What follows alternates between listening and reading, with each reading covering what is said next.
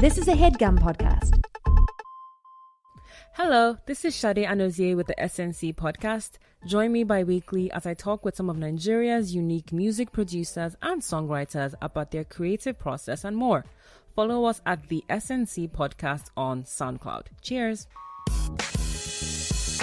Hi everyone, I'm teaming up with the website Rewire.news to explore the intersection of their work and mine on a brand new podcast called Get It Right. On Get It Right, we explore pop culture through the lens of justice, and particularly reproductive justice. I'll be talking to critics and creators about comics, movies, TV, music. Anything is fair game. You can find it now on iTunes or Stitcher. Just search for Get It Right or Rewire. Give it a listen and drop us a review with any ideas for what you'd like to hear us cover. See you soon. Universal FanCon is a brand new convention coming to the Baltimore Convention Center in April of 2018. FanCon will be a round-the-clock event featuring comics, cosplay, gaming, celebrity guests, music, and more with a focus on diversity and inclusion. Get your tickets now at universalfancon.com because geek is universal.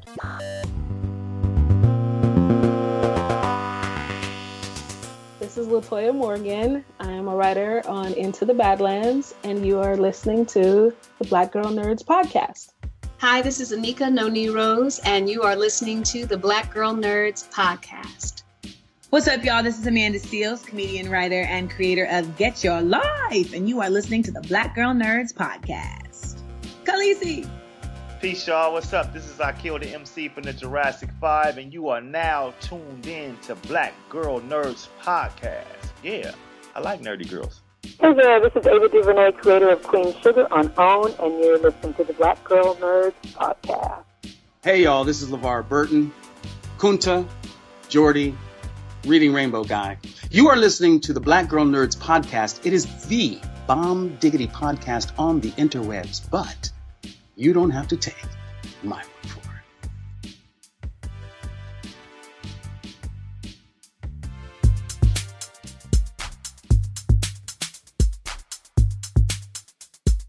Five, 6, 7, 8.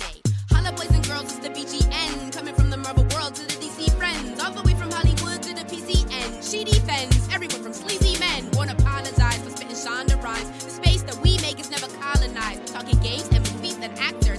Better shake your booties for Black Girl Nerds. Better shake your booties for Black Girl Nerds. Yeah, better shake your booties for Black Girl Nerds. Ha. Better shake your booties for Black Girl Nerds. Better shake your booties for Black Girl Nerds.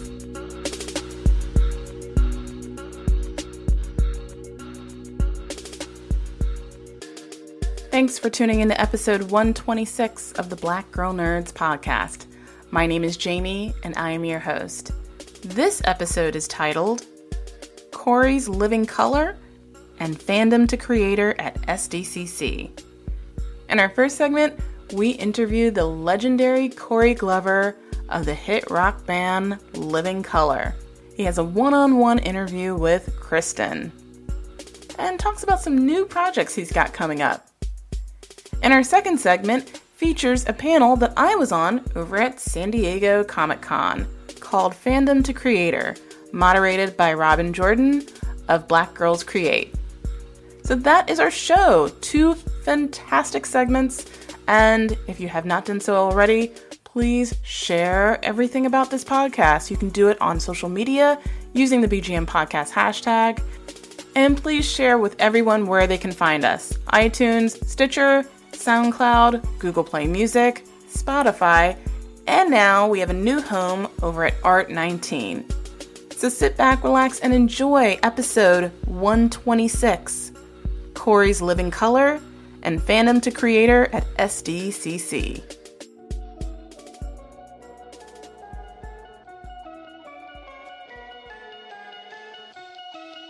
Corey Glover is a singer, guitarist, and actor. He's known best as the lead vocalist of the rock band Living Color, and has toured as a vocalist for the funk band Galactic. As an actor, he's noted for playing Francis in the 1986 war movie Platoon. Living Color found immediate success with the release of their debut album Vivid in 1988, It eventually went platinum in April 1989 and again 5 years later. The album single, Cult of Personality, won a 1989 Grammy Award for Best Hard Rock Performance, and the band was named Best New Artist at the MTV Music Video Awards. Hi, this is Kristen. Thanks for joining us on this segment of Black Girl Nerds, and I am so excited to be joined by the incomparable Corey Glover of Living Color. Corey, thank you for joining me. Please don't do that. Don't do that. Well, you are like a living classic. I just want to tell you that. I mean, I'm in my early 40s, and you were just like everything to me from like high school on, listening. And I know that there's other people feel the same way. And it's great that you reached out to us, and and we're having a chance to talk about the new album and what you guys have been up to. Yeah, well, this is just off the bat, I love Black Girl Nerds. Let me just tell you, I love that podcast. It is I'm sorry, it's the shit. It really is the shit. But Thank anyway, you. So anyway. Well, so thank you you so embarrassed me, I much. embarrassed you. There you go. I didn't have that. Tit for tat. Okay, I'll take it. There's so much that I so want to talk to you about. I just want to back it up. Last year was the first time that I was able to see Living Color not once but twice in person. And wow. I saw you at Afropunk. I was there for the Major Jam Band, which basically completely blew my mind. That was the very first time I saw you. And it was you guys Fishbone and Bad Brains, yeah. And Bad Brains. What was that like getting that together? It was. I know you guys shut down Brooklyn. It was a logistical nightmare, but it was. It's like it's a family reunion. All we needed was a barbecue thing on stage, and it'd have been it's like it'd have been a family reunion. It's basically what it was. It's like folks we haven't seen in a while. Some and some newer bands that came along and sat in with us and with Fishbone and with the Bad Brains. It was amazing. It was absolutely amazing, and we had a great time. We had a really good time. It was a long day, but it was a great time. Well, I will say from a fan perspective, being in the audience, it just seemed like everything basically shut down, and everybody was like, "It's all you." like the fans were having such a blast. What does it feel like to be kind of like the elders, if I may use that word, of punk music and Afro-punk and this type of genre? How does it feel like to have folks who are younger, especially African Americans who are younger, kind of looking up to Living Color and what you guys have been able to accomplish? Well, it's so it does my heart good to see, particularly in Brooklyn, because that's where I'm from, and particularly in that area. I hung out there, and to see folks being able to express themselves in a way that's not particularly a cliche. Mm-hmm. I always felt there was a handful of us that that were not your typical urban-centered African American kid growing up in Brooklyn, and to see that there's a world of that exists now is amazing. It's absolutely amazing. Yeah, that is really cool. And you guys were, like I said, you guys were awesome there. And then talk to me about, or tell us about what it was like opening up. I was actually in the audience for the opening of the African American History and Culture Museum. And you guys came out. What was it like being out there and performing in celebration that weekend? That was absolutely incredible. To see the building, just the building itself. Oh yeah. I mean, it brought you to tears just to see that a celebration of the movements and the contributions and the history and the joy and the pain of Black culture and African American culture was just awe-inspiring, and the show was just great. It was just great to see all these folks out there on the mall just having a good time and celebrating and being celebrated at the same time. It was amazing. Mm-hmm. It was funny at one point. It was during when Public Enemy was on, and they were performing, and my friend who I went with turned around and she's like, "Here we are in this site where they actually bought and sold slaves." Like celebrating with Living Color and Public Enemy and the Roots. And she's like, I can't. This is too much for me to handle. I mean, it was awesome. It was, and I'm a member, so the week before I actually got in and saw your spandex pants hanging like in the music one of my section. Yeah, that's very bizarre. It's bizarre to think that there's a rubber suit in a museum that I sweated in a lot.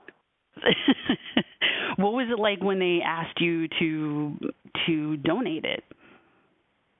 It like, you want to put it where? You want to put it in a museum? A museum. I'm really old. I feel really, really old now. Yes, I've gotten to that point. I'm an old man who wore rubber suits at one time. It was very strange. It was very, very strange. But I'm deeply, deeply humbled by the fact that we made that kind of impact on the culture, that we had, that what we said and what we've done, what we did and what we do matters in some way, shape, or form, and you can't put words to that at all. Yeah, it is. Have you? I know. I'm assuming you've already been. Have you gone back, or or have you just been once to the museum? I've never. Quite frankly, I haven't gone in there. I can't. I'm gearing up to go in there, and I want to take my children to see it. Mm-hmm. And I didn't get a chance to go that day. I didn't get a chance to go take my kids to see it. So we're going actually next week to go see it. And I don't know if I'll be able to take it. My emotions are. I'm really nervous about walking through this museum, not to see, the Living Color exhibit or anything like that, but just the wealth and breadth of this whole museum and all the stuff that's in it. It's going to be a lot. It will. I'll be honest with you. I've been 4 times. I've managed to tack on with folks who's had an extra ticket, because you know how hard it is to get tickets. And absolutely. I will say the second time I was there was when it finally just caught up with me. And, I had to, there are rooms that you can actually go off, and you do see people. It's emotional, but there's pride in that, you don't, right. You just of the stuff the breadth of stuff that they have, and not just on the music level, but even on the history level. It's amazing. Yeah, and I've heard about what stuff that they have in there, like the bottoms of slave ships. And, oh my God, I don't know if I can take that. I don't know if I'll be able to take that. It's a lot. I'd have to do it incrementally, but it'll be a lot. It'll be a big thing to deal with. Yeah, but when you walk out, trust me, you're gonna feel you will walk much straighter as you walk out, because you'll be proud that that this is our museum. Right, I highly recommend everybody to go to it. I mean, it's worth the trip to DC if you don't live in DC. It's definitely worth the trip. Completely. Completely. But before, sorry, I see a rabbit hole happening and us just going down that rabbit hole. You and I tend to do that. But let's talk about this awesomeness that is your new album that's coming out next month. Right. Shade, which is I've been listening to it nonstop since I got the link to it, and it is I'm having a hard time even picking a favorite song because each song is so different. What prompted this new album, and how did you figure out what songs to include? Well, it started a couple of years ago, about 5 or 6 years ago. We did the celebration of the life of Robert Johnson, the 100th anniversary of his birth, and we played at the Apollo. And we decided we were playing a couple songs of Robert Johnson's, not least of which was Preaching Blues. And Vernon came up with the idea of why don't we do the blues? We've tackled issues in our own way. Why don't we tackle the blues in our own way? We never really, we pay homage to it in what we play and how we do it, but we've never really taken the time to say this is about the blues and how we see it and how we feel about the idiom of the blues and how it's how it expresses itself. In the ways it expresses itself. So we decided we're going to go in the studio and record Preaching Blues. And then from recording Preaching Blues, we said, okay, let's make an album. Let's go out and make a record. And we spent a great deal of time just going over stuff and writing new songs and finding songs that we thought were appropriate to do, and making an effort to really sort of form a concise idea of what we see as the blues in its emotional, in its musical, in its social placement in the world.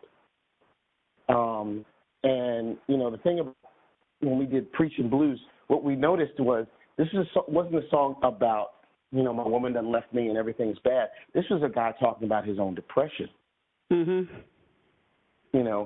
Talking about his emotional state, and how he had to get it out of himself. He had to get it away from him. He had to push the devil aside and had to do it through the blues. And it's an amazing sort of like observation on what the world has done to you. And we wanted more. We wanted to do stuff. We wanted to do more stuff like that. We wanted to talk about those things on this album. So we came up with Freedom of Expression and Come On. Not very long after we started deciding to make an album. The idea of doing Who Shot Ya? Because I'm a big Biggie fan. I've been a fan from the word go, from his mixtape days, from when he lived down the block from me, and I'd see him on the corner. He was slinging, but sometimes there'd be a cipher on the block, and you'd hear about this kid. You hear about Biggie. So there was I was a fan. I was a big fan, and the whole idea of Who Shot Ya? This was sort of like he was taunting somebody. But really, it was about his own mortality. Who's going to shoot me? Who's going to kill me? And it was prophetic in its own way, because obviously, and to sort of like, again, I go down rabbit holes. Living Color is just one giant sinkhole of ideas, and the whole idea of like, who's perpetrating the violence on you, and who are you perpetrating violence on? And the whole idea of that we as a society have decided that the way that you solve a problem is with a gun. If you got beef, you get a gun. If you have an argument, if you have some sort of disagreement, the way that disagreement ends is with violence. And it seems. It seems to me too that, I mean, I loved that song when it first came out, but even now, looking at both the original and then the phenomenal remake that you guys did, it has like a whole new meaning to it now in 2016, 2017 with all the craziness that's going around. It just when you look at police violence and police brutality and think that's their solution to inner city crime, just kill them all. But that's not how it works. That's not how it works. When you look at, terrorist violence, and when I say that, I'm not just talking about,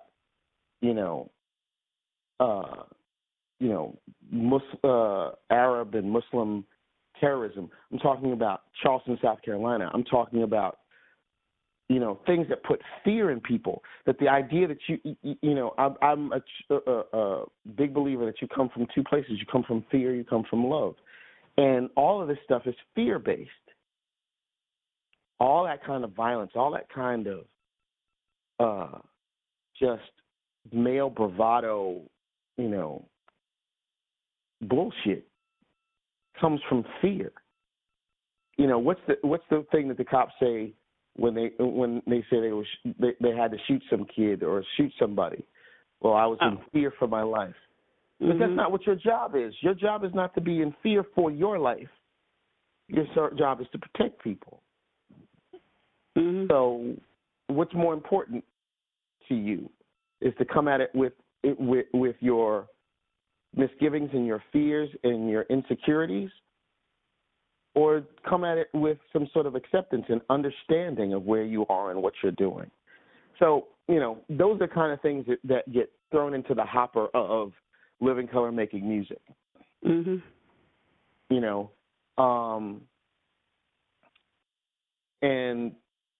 so we tried really hard to tap into that emotional core of what the blues is, and Who Shot You was paramount of that kind of idea.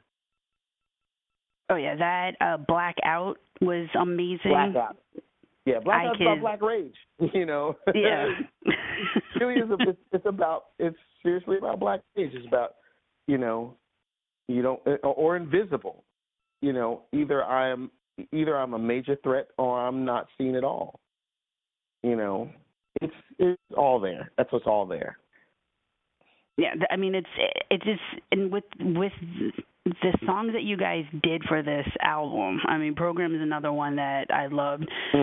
It's one of those situations where they're all so different, but it all works together, which was just amazing. I mean, that's why I was like, I'm having a hard time saying, oh, this is, because Who Shot Ya, that pretty much was my commuting song since you guys dropped it. I was like, I threw it on, and,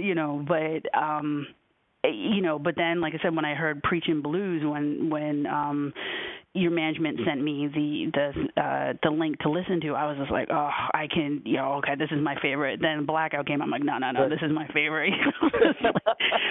I mean, it's these are one of those. This is, to me, I mean, this is an album that can be played all over the place. I mean, it does speak to your soul. So I mean, it is perfect, and it's just great to have you guys back, and just to get something, your creative juices, like that you guys are like, here you go, here's our gift to you. Right. Right. Well, I'm sorry, go on. You were going to say something. No, I was like, are you, as you're performing, have you performed, other than like Who Shot You, have you been able to perform any of these new songs live yet in front of huge audiences? Yeah, we played Come On a couple of times. We play we play Who's That a lot. We haven't gotten to Blackout yet. That's going to take some heavy lifting to just not just in terms of the playing, but just in terms of like really getting to that, musical, emotional sort of revving up thing that Blackout sort of talks about. So we'll get to it. We're going on the road this fall, and we'll road test all of it. Oh, awesome. And so you can let everybody know, when is the new album out officially? The album drops on September 8th. It'll be on iTunes, and it'll be on Apple Music. It'll be, I think it will be streaming on all the major streaming sites. I think it'll you can actually order vinyl from Amazon. It'll be everywhere. We're trying to get it everywhere. Oh, awesome.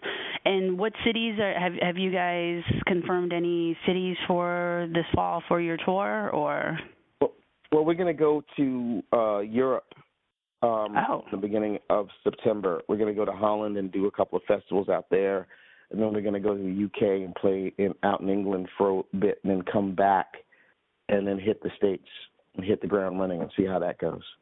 Okay, so 2018 is when I should be prepared to see you guys in DC. Well, I'm hoping.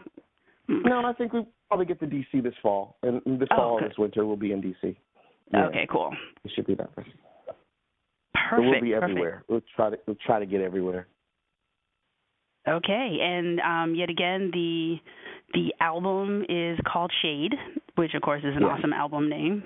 It comes out September 8th on all the streaming platforms, and everyone's going to download it, buy it, and blast it out of their cars and in their houses, so everyone can feel the living color and the emotion. So that's what our plan is, right? Okay, I just want to double check. Please. Please, so I don't have to do it all by myself. Okay, no. I got you covered down here. So we'll right, cool. And I got some other. We got you covered. Well, thank you, Corey. It has been awesome talking to you as always. Thank you for taking time out of your day, and hopefully we'll be talking again soon about announcing your the U.S. tour dates and cities, so everyone in the Black Girl Nerds community knows what's going on, and will come and see you guys live and get blown away like I did. Well, I hope you come down and check us out and stick around, and we'll sit around and talk. I love doing that too. So perfect. Well, thank you, Corey, and thank you so much. Anytime, Kristen. Our next segment is the Fandom to Creator panel over at San Diego Comic-Con, featuring moderator Robin Jordan and panelists Alana Amira Yisrael, Shanae Prasad, and yours truly. We discuss everything from taking the leap from being a fan to being a content creator. And we share how our participation in fandom communities inspire our creative endeavors and give advice to those starting their own journey to becoming a creator. We did a Twitter chat about it, something that I really think is an important discussion to talk about. And I'm going to go down the line and let you guys introduce yourselves.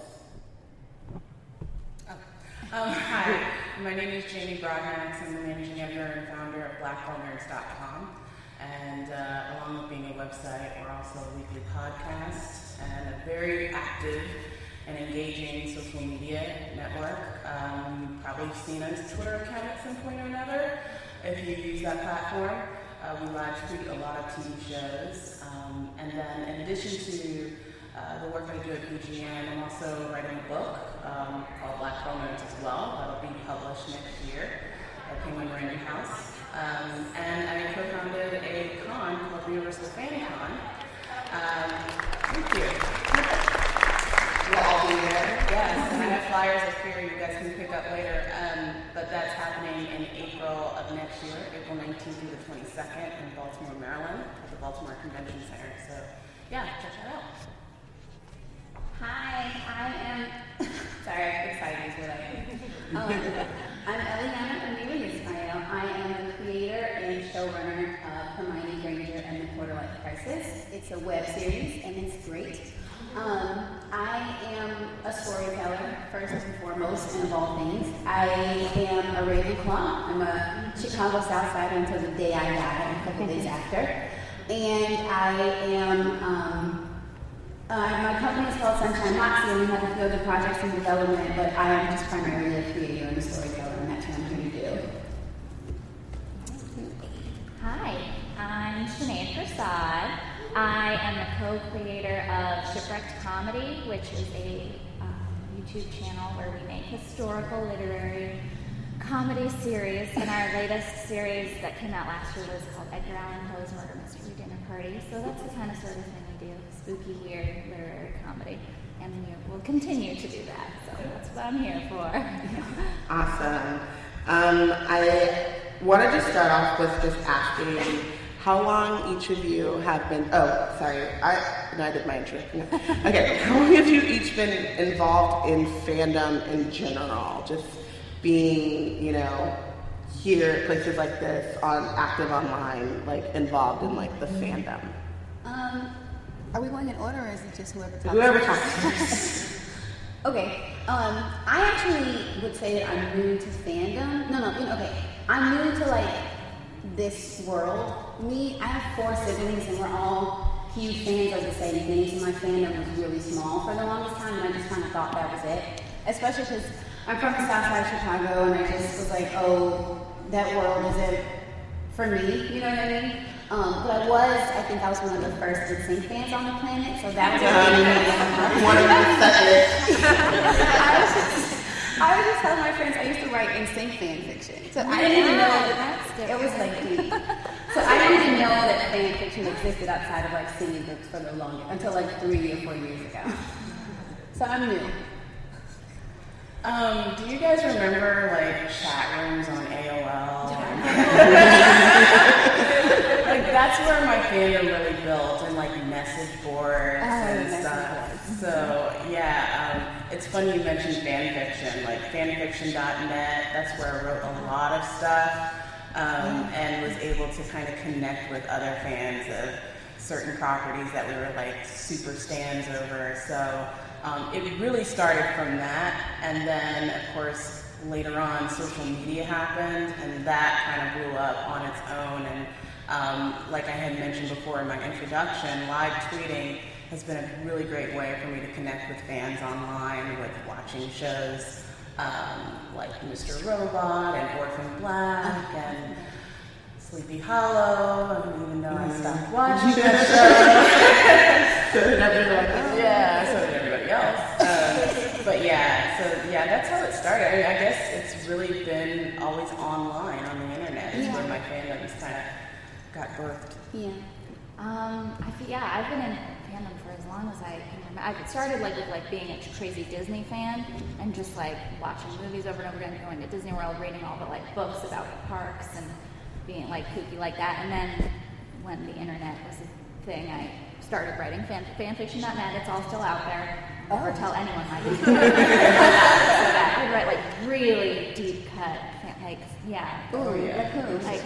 wrote musical theater fanfiction, Phantom of the Opera, Moulin Rouge, weird stuff like that. Okay. But these are clues, everybody. I'm very proud of my True Blood Dexter fanfiction. Crossover fix, all that stuff. But and I'm new to the whole con thing because I'm a very introverted nerd, and the thought of being here is ridiculous to me. I'm just like, oh my god, I can't be around this many people all the time and talking to people and supposed to be networking. It's stressful, but I'm getting used to it. Yeah, you're doing great. I actually, I come from a family of normals to the extent where my brother, who's in the front row, this is his first panel ever, and I've been going to Comic-Con for 8 years now, maybe longer. He texted me recently and was like, why didn't you tell me about Star Wars? And I was like, you're my older brother. And how do you not know about Star Wars? So I was never really involved in fandom until kind of the internet, and especially Twitter and social media, which I've bones to pick with Jamie and her East Coast supremacy of live tweeting as though we are all watching the show and kicking me off of Twitter for 3 hours. And then when she started live tweeting Drag Race, I was like, oh, now this is personal. But anyway, so it was one of those things where it was something that I really did on my own, and I didn't even know that there was like a nerd thing. So no one reads Harry Potter every day and weekly and then has a timeline of what's going on? That's not a normal thing? Or, you don't watch Buffy and then watch the episode of Buffy before the next episode of Buffy so that you can understand and have the timeline. And okay, that's, a nerd thing, but I didn't have the vocabulary until the internet. And a really great coworker introduced me to Dr. Who, and I was like, this is a whole nother level of thing. So that was kind of how I got involved in fandom, and it hasn't been until I started Black Girls Create, which we've been up and running for about 2 years now, that I've gotten really involved as in doing panels at the con that I used to just walk up to after school. Like, this is insane, like the growth of San Diego Comic-Con, and so off of that, I want to know, what projects are you working on that you're really excited about? Me? Oh, okay. I looked at Sinead. So Sinead is a cast member on my show. She plays Parvati Patil, which is amazing. But she's so great. With Shipwreck, they do such cool stuff, and I was like, you would be so perfect for this. Let's do this, because they have such great work, and they've got a really cool project coming out. So that's why I was like, Sinead. Oh, okay. So, I am excited about this. We're making a short film. It's a film noir short. And we've been really excited about it for a while. My brother and Mary Kate, who's a circus check as well, are here. And my brother and I really love the film Who Framed Roger Rabbit. And we've always wanted to do like a sort of silly, slapsticky film noir. So that's our project. We kickstarted it last month and are going into production on Friday. That's great.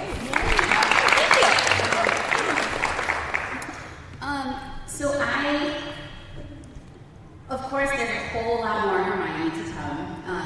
Lots of really cool things we have planned for that. But I also, because like I said, I'm kind of just getting into this, and I'm a filmmaker already. This is just something I decided to do for fun. And then, because again, I just had no idea, that there was a world outside of me and my friends, my immediate friends and my family. So the work that I have coming up is not fan related. It's not like a spin-off of anything, but it's just me doing more. I will say I am obsessed with Black women and like women of color. So everything that I come up with will be about one of those people. It's just like, what can they do? Where can they be? What are they going to, all this, and like, that's just my thing. So writing my first feature film, and I'm writing a TV pilot that looks like it's, so I'm just doing some things, and we have an investor in Hermione, and so through that and through some other like avenues, it looks like we may have a feature film coming soon, which is going to be very exciting, I know. And I'm writing a really, really cool, and that's like very much real world, no sort of fantasy at all. But I'm also writing, we have a pilot that we're writing about two sisters from the south side of Chicago who are magical, so that's going to be. Because that's the one thing, I'm in a book club with my cousins, and we read a bunch of stuff, and we never see like us in the book. So we're sitting around discussing these books and how great they are, but none of the characters look like us and our friends and the people that we hang out with. And I was just like, well, why can't me and my cousin from the South Side and her best friend who was born in Mumbai, like, why can't we be magical and like go do cool things? So that's what we're about, and that's what I got coming up. Yeah. Oh wow, there's a lot. So some of it I mentioned in my intro. Universal Fan Con is basically, it's a convention where we decided, myself and this group called the Black Geeks. We've been on social media for over 5 years now with our respective brands and just connecting and engaging with the fans and followers of our platforms. And we decided that, folks have always been tweeting me throughout the years, have you ever thought of, doing a con for Black Girl Nerds? And it was a very overwhelming idea to even think of. But we kind of put our heads together and decided to launch Universal FanCon. My role is Director of Community Outreach, so I do a lot of the PR. I also work with other affiliates, and by that I mean other podcasters, other bloggers who already have great followings to spread the word about Universal FanCon, and also to give them an opportunity to have their own space at the con. So folks like Fanbros, Graveyard Shift Sister, Megashine, and all of these groups are people of color, people with disabilities, people of the LGBTQ queer spectrum. Like, these are folks that are a makeup of what Universal FanCon is supposed to represent, and that is about diversity and inclusion. So that is happening next year that I'm involved in. I am writing a book. It should be done by the end of this year. It's supposed to publish sometime next year. We don't know an exact date. So probably next year at Comic-Con, I'll be downstairs at the Penguin Random House booth, hanging out there for a while. Thank you. So that's very exciting. And I also am the executive producer of a podcast called Misty Knight's Uninformed Afro. And that's about Black superheroines. So we actually, a week ago, just started season 2. And I'm really just excited about that because, I kind of came up with the idea with my co-host, Stephanie Williams, and thought, we know about these superheroes. Like, we've heard their names, we've heard Storm, we've heard Misty Knight, but what do we really know about them? So we go over their origin stories, we go over their love interests throughout the years, all of their different story arcs in these comic books. And it's been received really well. So this past summer we put up a Patreon, we've gotten some support, and now season 2 is happening, and I'm really excited about that. So yeah, that's what I've been up to. Can I add, when she said podcast, I actually forgot, but I also just recently started a podcast. Oh, yeah. I know. Well, we recorded, we're gonna premiere it August 1st. It's gonna be available starting on August 1st.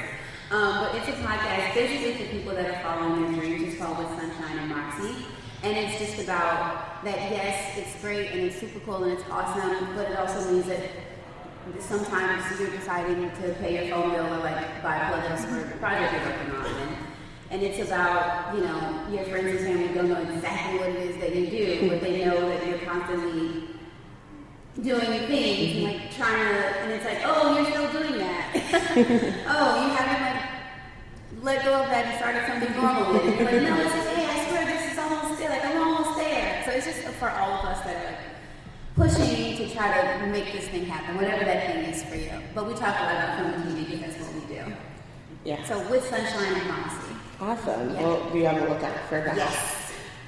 So I have a blog called Black Girls Create, and what we primarily do is podcasts. We have a Harry Potter podcast called Wizard Team, where we reread the books chapter by chapter, super in depth. We just started Order of the Phoenix, so that's really exciting. I wrote to my brother over here in the front row to do a podcast called Cousin Black, so it's an Orphan Black after show.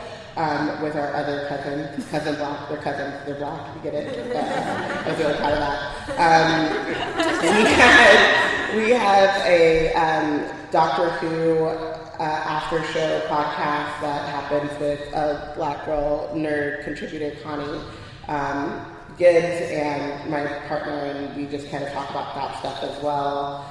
And then one of the things I'm really excited about is that we are doing these monthly features on Black women creators. So we've had Eliana featured for a month. Kate Comer's in the audience right there. She's been featured. And just really trying to highlight the things that people are doing that we don't really know about and what kind of spurs them to do those things. I think that's really interesting. And as someone that's working full-time, doing the blog full-time and stuff, just trying to figure out ways in which I can continue to kind of go after other passions. I got some really good advice from someone on this panel saying, if you want it done, just start talking about it. Just, make it so that there's pressure for people to be like, hey, what happened to that thing you were talking about? So, my goal is to have content and like really critical fandom. I don't think that I want to. I like to write. I'm kicking around this novel in my head for years, but I also think it's really important to have spaces where we can talk about the things that we love and the stuff that we love, but do it critically and help to kind of spur on seeing the creations that we want to see out in the world. So that's kind of where I feel like I fit in to the creation part, which is not creating like new works, but I want to be a place where I'm giving voice to people that are creating those new works, and I'm also giving voice to the fans that are saying, hey Marvel, hey DC, hey Scholastic, whatever, do better. J.K. Rowling, do better. So that's kind of where I'm at. And what you guys were talking about with your projects and things, from representation to, having a con where people can go and really feel, accepted in things. Whenever you're taking on a project, do you kind of intentionally set out to fill a void that you see in fandom, or do you just, go after the projects that speak to you, and maybe do those things intersect at all? I think we're already the fillers of the void. I mean, for people that are privileged, that don't see those folks that are marginalized and see that they don't have representation, then they do have to actively seek out filling the void. But we're already filling it with our respective works because we are simply writing stories about characters that reflect us, or we're, reviewing books that feature characters that reflect us. So when I'm writing articles, or any of the contributors with BGN are writing articles, they're doing it because they see themselves in this art, and that's what they want to project out there to everybody else to see themselves. So, I feel like we are the fillers in itself. It's not something that we need to actively seek out. Yeah, I think I would say the only void I intentionally seek to fill, actually, in my work, is just Native Americans, and that's it. I don't even know why, but just ever since I was a kid, I just always thought it was really weird that you'll get like a spattering of other groups of people on television, but there's never any Native American people on TV. It's just like they don't exist. So that I'm always like, but I also, it's important to be respectful. So that's something that I'm always thinking about, and I, seek out Native American actors. We cast a woman on our show. It's a brief role right now, but and I've been talking with her, to expand it, but with intention and with respect. But I would say besides Native Americans, I don't know that I actively seek to include other people. It's really just my world. Like, my world is so diverse. I have so many different types. Like, my friends come from different backgrounds, different religious backgrounds, ethnic backgrounds, gender backgrounds. It's so, my world is so full of it that I just am putting out what's already there. That's what I think. But Native Americans, I definitely am always like, where's that?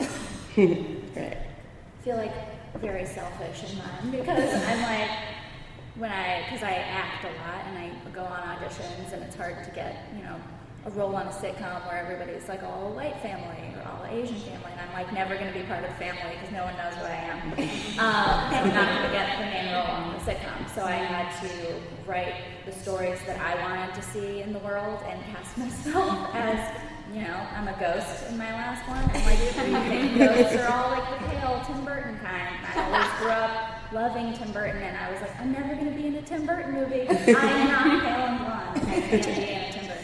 So casting myself as that, and like in our noir, there was a really amazing actress called Merle Oberon. She's a film noir actress, and she was in Wuthering Heights in like the 30s, and she had to hide the fact that she was Indian. She's like pale, so she could get away with it, but she was Indian, and when they found out, everybody was like, we you're not going to be cast anymore. You need to hide this, or like you're not going to be in Hollywood. So yeah, just so far in my few years here, I've been like, I'm going to cast myself all these lead roles, and I never would have been casted otherwise. And yeah, so I feel very selfish, but that's what I'm doing. Yeah, and it's things like that. It infuriates me, to be honest. It literally, I can't handle it. So I feel like, and that's why to me it wasn't enough that I direct, and I kind of feel like Ava DuVernay has done the same thing. I'm doing it but on a much smaller level. But anyway, but I felt like it's not enough for me to just have like, oh, I'm directing, but I am trying to build up to having a studio where there can be the Sineads of the world need to be able to get any parts that they want. She's got the talent, you know what I mean? So that infuriates me. And of course, I'm just such a consumer of things. It's just like I want to know about everybody in the world, and the only way to do that is to just make it yourself. Because otherwise, you're not going to tell the stories you're looking for. Yeah. They won't do it. So what role really does your identity? You kind of touched on that, but like, what role does that play in what you're creating and why? Like when you're thinking about your next project and why you want to make this story or tell this story, I haven't seen Indian American ghost, and so that's what I want, Does it start there, or does it start with like, oh, there's this really cool ghost story and I want to tell it, and therefore I'm going to put myself in, Yeah, exactly. I just see what I like in the media, and I'm like, I want me to do that. I don't want it to always be you doing it. I want to be like, I can just do whatever I want. My friends can be whatever they want. They don't have to like fit into that one box, because it's so much more interesting when it's not the same thing over and over again. Yeah, I think so too. I do think that it's just like, I'm obviously thinking about myself, in the sense of like, again, all the things that I like, and I think you just put out what's already there. But to even speak to that, I started watching Still Star-Crossed this week, just because I was doing my hair and I needed something. I was like, oh, I'm sure this will be fine. And I used to get really irritated with colorblind casting when I was a kid. I think I mentioned on Robbie's podcast, when I was a kid, it was very much like I didn't like things that weren't real. And I was just like, there's no way that person could have that person. And I just needed like factual things. But that show was really interesting because it's literally just, oh, we're sisters, and our mother is just absolutely, both of our parents are completely European, and this Chinese person is our cousin, and like there's no explanation given. It's just like, oh yeah, that's, our dads are brothers. And I was like, you know what? That's done. It's really, really interesting. And I was like, wow, who knew this would be this cool? I have to go talk to my 10-year-old self and be like, it's okay. It's fine.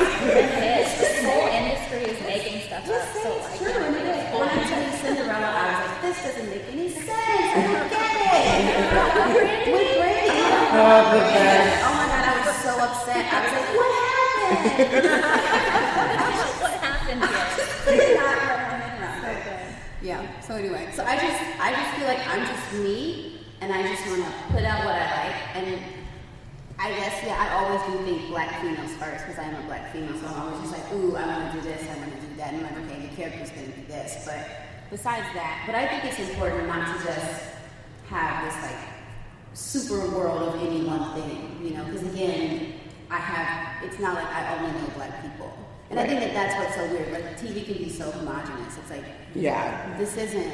I was at a panel at Comic-Con a couple years ago, and this really stuck with me, where and it was obviously one of the diversity in comics panels, but one of the guys said, if you look at the back panels, the backgrounds of the comics that you're reading, and everyone looks alike on the street of New York City, that, like, artist is literally walking around in blinders. That doesn't, you're not pulling that from the real world, right? So it's one of those things too, where it's like, it's more realistic to have a diverse population of people in your stories than not, unless you're telling, children of a porn story or something like that. I think it's one of the things that I stumbled upon with Black Girl Nerds is I was really surprised at how many people that are fans of the website are not Black and not women. Yeah. So, you mentioned, being selfish, but I think by putting out content that speaks to women that look like you, there's a large contingent of people out there that are like, I want to see those perspectives. Yeah. Like, I want to hear those stories. And people all the time will email me or message me and say, I really love your editorials on Doctor Who. Like, I get a different perspective because of that. Or, I really love your take on, what you thought about this character on Orphan Black, or whatever show it is that we're covering, or whatever book that we're covering, comic book or whatever.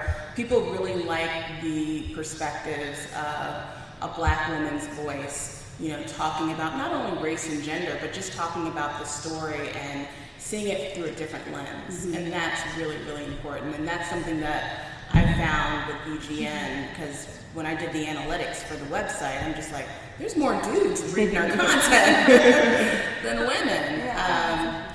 But, if you think about it, the geek and fandom culture, I guess, like, comic books, gaming, things like that, it's still kind of like predominantly male. There are a lot of guys that are still looking at our gaming reviews or different or comic book reviews and things like that. So it's really interesting, but it's also really refreshing that all different kinds of folks are really drawn to that kind of content. Mm-hmm. Okay. Go ahead. Well, I was just going to say, to speak to the question about do we bring our identity to the work that we do. Parvati Patil for the longest time was my second favorite character in the books, and it's because I watched the first 2 movies before I read the book, so I already had Emma Watson in my head as Hermione. And again, like growing up, I was always, even though I manufactured things, but I was also the good enough girl. And so I always when you consume, I think, work that you like, you're always looking for the person that's the most like you, that's who you identify with. And so with Power Rangers, I was like, and I think especially when you, I'm a woman, I'm Black, and this and that, so with Power Rangers, I was like, okay, am I going to go for Zack the Black Ranger or Trini the Asian girl? And I was like, well, I'm a girl, I prefer that. So I was like, Trini, she's good enough, that's my girl. And I would always latch on to the person who's good enough, close enough to me. And so there were obviously these Indian twins, and I always wanted to be a twin, desperately wanted to be a twin. And so I was like, oh my God, Indian people are they're brown, they're darker. I was like, oh my God, I'm Parvati Patil, that's close enough for me. So I always was looking for her in the books, and that was kind of my person, because she was the only, which before Cho Chang, she was the only explicitly non-white person in the book, and we didn't get a lot of pay at first. So I think that's probably why I'm always it's not, I do bring that, I think, but I'm not just I need a bunch of Black girls there, but I need all the other girls that I latched on to, the Asian girls, the mixed girls, whatever it was, I was I need to have them there too. Yeah. I think, and I'm going to go into our last question before I open it up to questions from the audience, but with saying that, I always thought growing up in predominantly white spaces, the majority of my friends would be white or whatever, but there was always, my best friend was Peruvian, and I would go to her house and be like, oh, that's Kim Coyle, come on. You know what I mean? And it wasn't what I grew up with, but it was still different, but familiar. Because there's a lot of familiarity and just the way the families interact and all that stuff, and it's not exactly the same, but it is familiar. And so there is that sense of, it's not all of me, but So this is the last question, and then I just want to open up to questions from you guys. But going from fan to creator, how do you look at things through the lens of the fan and how it's gonna come across, or I think that there has to be this balance of I need to say what I want to say, because that authenticity is important, but I'm having this issue. I'm a huge Harry Potter fan, but Harry Potter no longer is owned by J.K. Rowling and Warner Brothers, and I feel like they owe us a certain amount of consideration when they're making things, especially because it's if you're setting a movie, if you're setting a movie in New York, in Harlem, I'm I need to see some Harlem. You know what I mean? And I need to see if you're president of the Magical Congress in 1920 is a black woman from Georgia, no, she wouldn't be. Mutual respect and kinship, my butt, like that's not how that works. So just to have a realistic story, even though it's fantasy, but like have a story that you can really glean onto and show respect to the fans. Do you think that your beginning as a fan really like kind of helps you when you're making those decisions? I don't. I think it's just who you are. You know what I mean? Because I think that anything that's inauthentic, it's not going to come across well anyway. And then, like, if you don't consider that a black woman would have had difficulty being the president of anything in 1920s America, I'd rather you not fake it. Like, don't make the movie, but also don't fake it. So I guess thank God I'm a person who does consider other people actors. But I think that if it's not who you are, I don't want to consume fake work. And I find it more insulting it's just don't do it, I think. So I'm going to say no, but I think it's just who you are. But that also means we have to pick and choose more carefully who and what we consume, you know. Yeah, I think the fans of Black Girl Nerds depend on us being incredibly authentic with our reviews and having it be from a fan's perspective. So, for example, my very first press junket, Warner Brothers flew me out to LA to cover Batman vs. Superman. And, you know, my followers, I had periscoped my adventures in LA, and they were like, are you guys going to be honest with your review of Batman vs. Superman? And I'm like, yeah, I'm going to be honest. It sucked. It was terrible. Yeah, Warner Brothers flew me out. Yeah, they put me in a hotel. But I'm not going to be, you know, their minion and say that it was great because you took care of me. If a movie sucks, it sucks. And that's why we are a Rotten Tomatoes outlet, a critic now, because Rotten Tomatoes sees the reviews that we do, both on the movie side, on the TV side, and they see that these are really valid reviews that are filled with integrity, that are filled with honesty, and that's what our fans want. And they like the fact that these are all fan-created kinds of perspectives on these shows. You can tell that we're not working for Sci-Fi or Disney or anybody. Like, we just have very blunt opinions. And as much of a fan I am of Marvel and Netflix and all of the superhero shows they've done, from Daredevil to Jessica Jones to Luke Cage, when Iron Fist came out, I said it sucked because it was terrible. So, you know, it doesn't matter if, you know, this particular company or brand is used to you always saying really great things about their product or whatever, whether it's a TV property or a book property or whatever. You've got to be honest, because fans detect fakeness a mile away, and I don't ever want to disappoint the folks that have helped BGN become the place where it is. So I'm always going to be honest about my opinions, whether they're unpopular or not. And sometimes people don't always agree with what I have to say, but that's me from the fan, you know, kind of putting out my own opinions about something and not being, you know, so objective about it. I feel like being a fan first has been really interesting because I've been, you know, part of the message boards where people have problems with things or the big things that are wrong, like with Game of Thrones and like their treatment of women, and it's been really great to like be on that side of it and see what irks people. But then when it gets down to creating, I feel like that's common sense for me. So it's like, okay, yeah, I'm not going to treat my women characters like that, of course.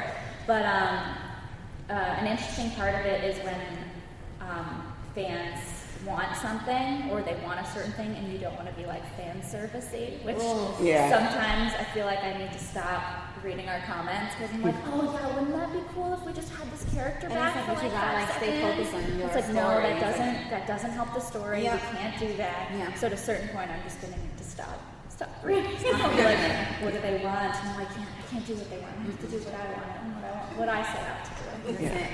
Awesome. Okay, so we have like 10 minutes. Does anyone have questions, comments, or Yeah, like I don't know if I can word this question well, but regarding the way you deliver your ideas and your stories, like how long do you stick with a way you're telling your story before you realize, it's not working out, or, it's not, like, people aren't really accepting it? And how do you go about looking for ways to improve that or change it so that, it will be something that people will consume and, get into? I honestly, I think that Sinead is right. I think that you just can't. I think it's one of those things that you have to believe in what you're writing and what you're creating, and you have to just commit to it, because otherwise, we see it all the time, especially in television, where it starts to feel aimless, it starts to feel like they don't know what they're doing, and that's because when you start trying to write for people to like it, as opposed to just writing what is your story. Listen, some great TV shows have been canceled because people didn't find it soon enough. And I feel like, what? I'm sorry. Yeah, first of all, I thought Popular from back in the early 2000s. Popular! Oh my God, it was so good. So good. And it was so, but it didn't catch on. So great shows get canceled all the time because the studio or the network didn't believe in it enough to just continue to support it. And I think that that's the good thing about us being independent creators is that, yeah, we might not have as much money and it may take us longer to put out episodes or whatever the case is, but you are the person who you can continue to believe in it. And it will find an audience, I think, if you just believe in it, if you continue to stick to what you're doing. I don't think you need to start trying to write to cater to your audience. Your show's going to be a mess. There are shows like Parks and Rec and The Office that did terrible first seasons, and they had the time and the luxury to be like, okay, what do we got to do? We got to bring in awesome characters. We got to do more with the plot. We got to make it our own.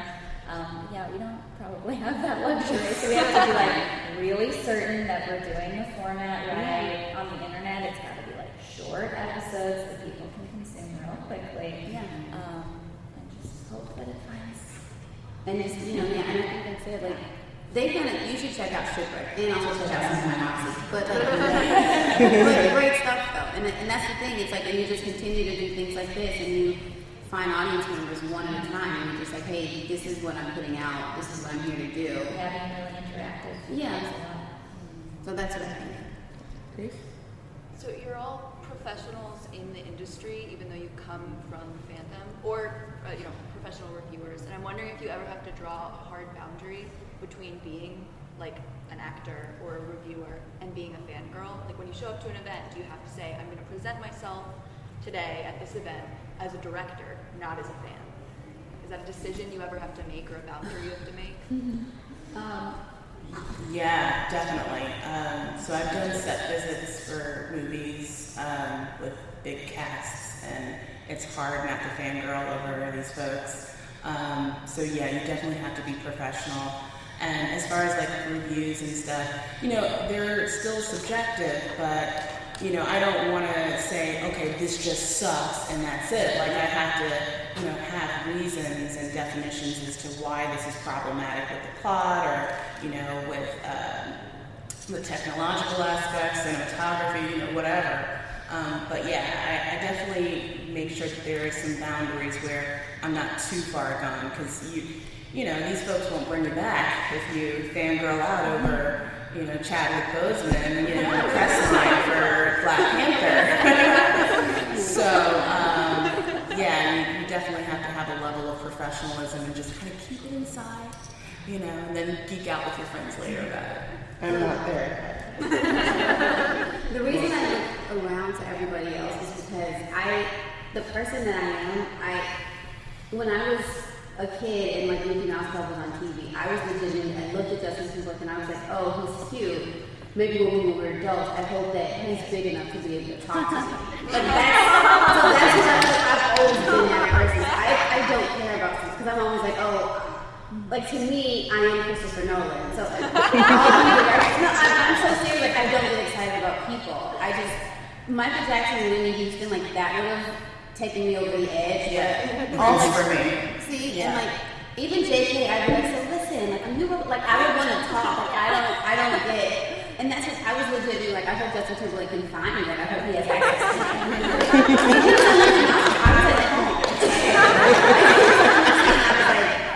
He's got to keep at it. I hope he gets to it. So he can find me. So that's I off. Like, I don't know what's wrong with me, but I think that I don't know, I have a very inflated sense of self. I'm right in the middle of you guys. I made a decision long ago. I was like, I'm never gonna ask for photos. I don't have your confidence yet. I'm such a loser. But maybe one day Oscar is getting a movie with me, so I shouldn't ask him for a photo. I've never seen Oscar. Meanwhile, I've been begging for your number. I ask for photos all the time, but I'm straight up fangirl, and that's fine. I have no chill, and that's part of my brand now. What I was going to say was, how do you guys find time in your spare time, assuming you have other jobs that also you may not, how do you find time to content create, or how did you in the beginning when you started to make your projects work? That's a good question, because I have a 9 to 5, and it's a lot.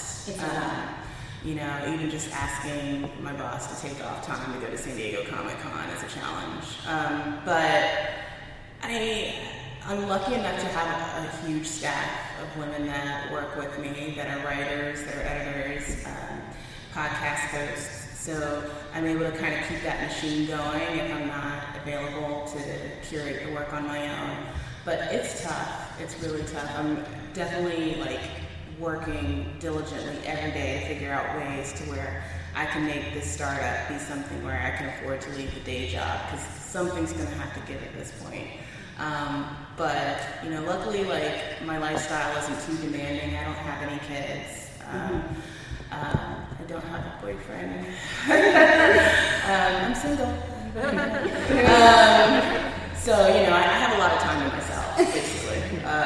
So when I leave my 9 to 5, I go straight home to my office, and I have to go to my second job, which is BGN. Yeah, I was going to say, you just have to put sleep on the list of things that you sacrifice. And also, too, having a great team. I thankfully have been able to put together a really amazing team of people who are just also have jobs and will show up and will be committed, which is, to be honest, I think that just committing is really, really hard to do, and I think that either you commit and you find people that commit. I made a short film last month, and I was driving an hour and a half to Malibu every day in the morning and then back at night, and then there were some days where I didn't. I'm on a TV show right now, and so I work a full 12 and a half hour day. The commute is a monster, and I have to go home, and I'm driving through the mountains doing edit notes. You know what I mean? So, and you sleep an hour, and you get back up, and you go back to work, and you just have to decide, this is what I'm going to do. But also, my motto is lazy people don't win Oscars. So, you just have to make it happen. Yeah, same. I work a bunch of different jobs, the typical LA actor lifestyle, hotshot, babysitting, all that jazz. But I also have an awesome team of Sean, Mary Kate, and my roommate Sarah Grace Hart, who's not here, sadly. And we all just divide up the work and don't sleep a lot. Divide up the work, sacrifice sleep, and you got it. Yeah. I think too, I'm one of those people that has 80 different things that I want to do, and as soon as it comes in my head, I'm like, we should do that. And I'm lucky to have a partner that's like, we should do that. Not right now. And learning to kind of give up, or not give up, but prioritize. The other thing is I had to, because I'm kind of one of those people, I had to say my 9 to 5 is a 9 to 5, and if I can't get it done by the time I have to clock out, I have to do it tomorrow, because I am going home and working another job. But I would be doing a lot of that stuff anyway. I feel compelled to do it, and so maybe I give up brunches or something, or going wherever. But when you love something, it's what you would be doing anyway. So you find the time and you find a way to make it work. And we are out of time. Make sure you follow all of these amazing women, and you can ask us more questions outside if you like. And thank you guys so much for coming. The Black Girl Nerds podcast is produced by Jamie Broadnax. Various episodes are edited by Jamie Broadnax, M.R. Daniel, and John Bauer. The opening theme song to our show is written and performed by Samus. Various instrumentals are performed by Samus, Sky Blue, and Shubzilla. You can find episodes of the Black Girl Nerds podcast on iTunes, SoundCloud, Google Play Music, Stitcher, Art19, and Spotify. That was a HeadGum podcast.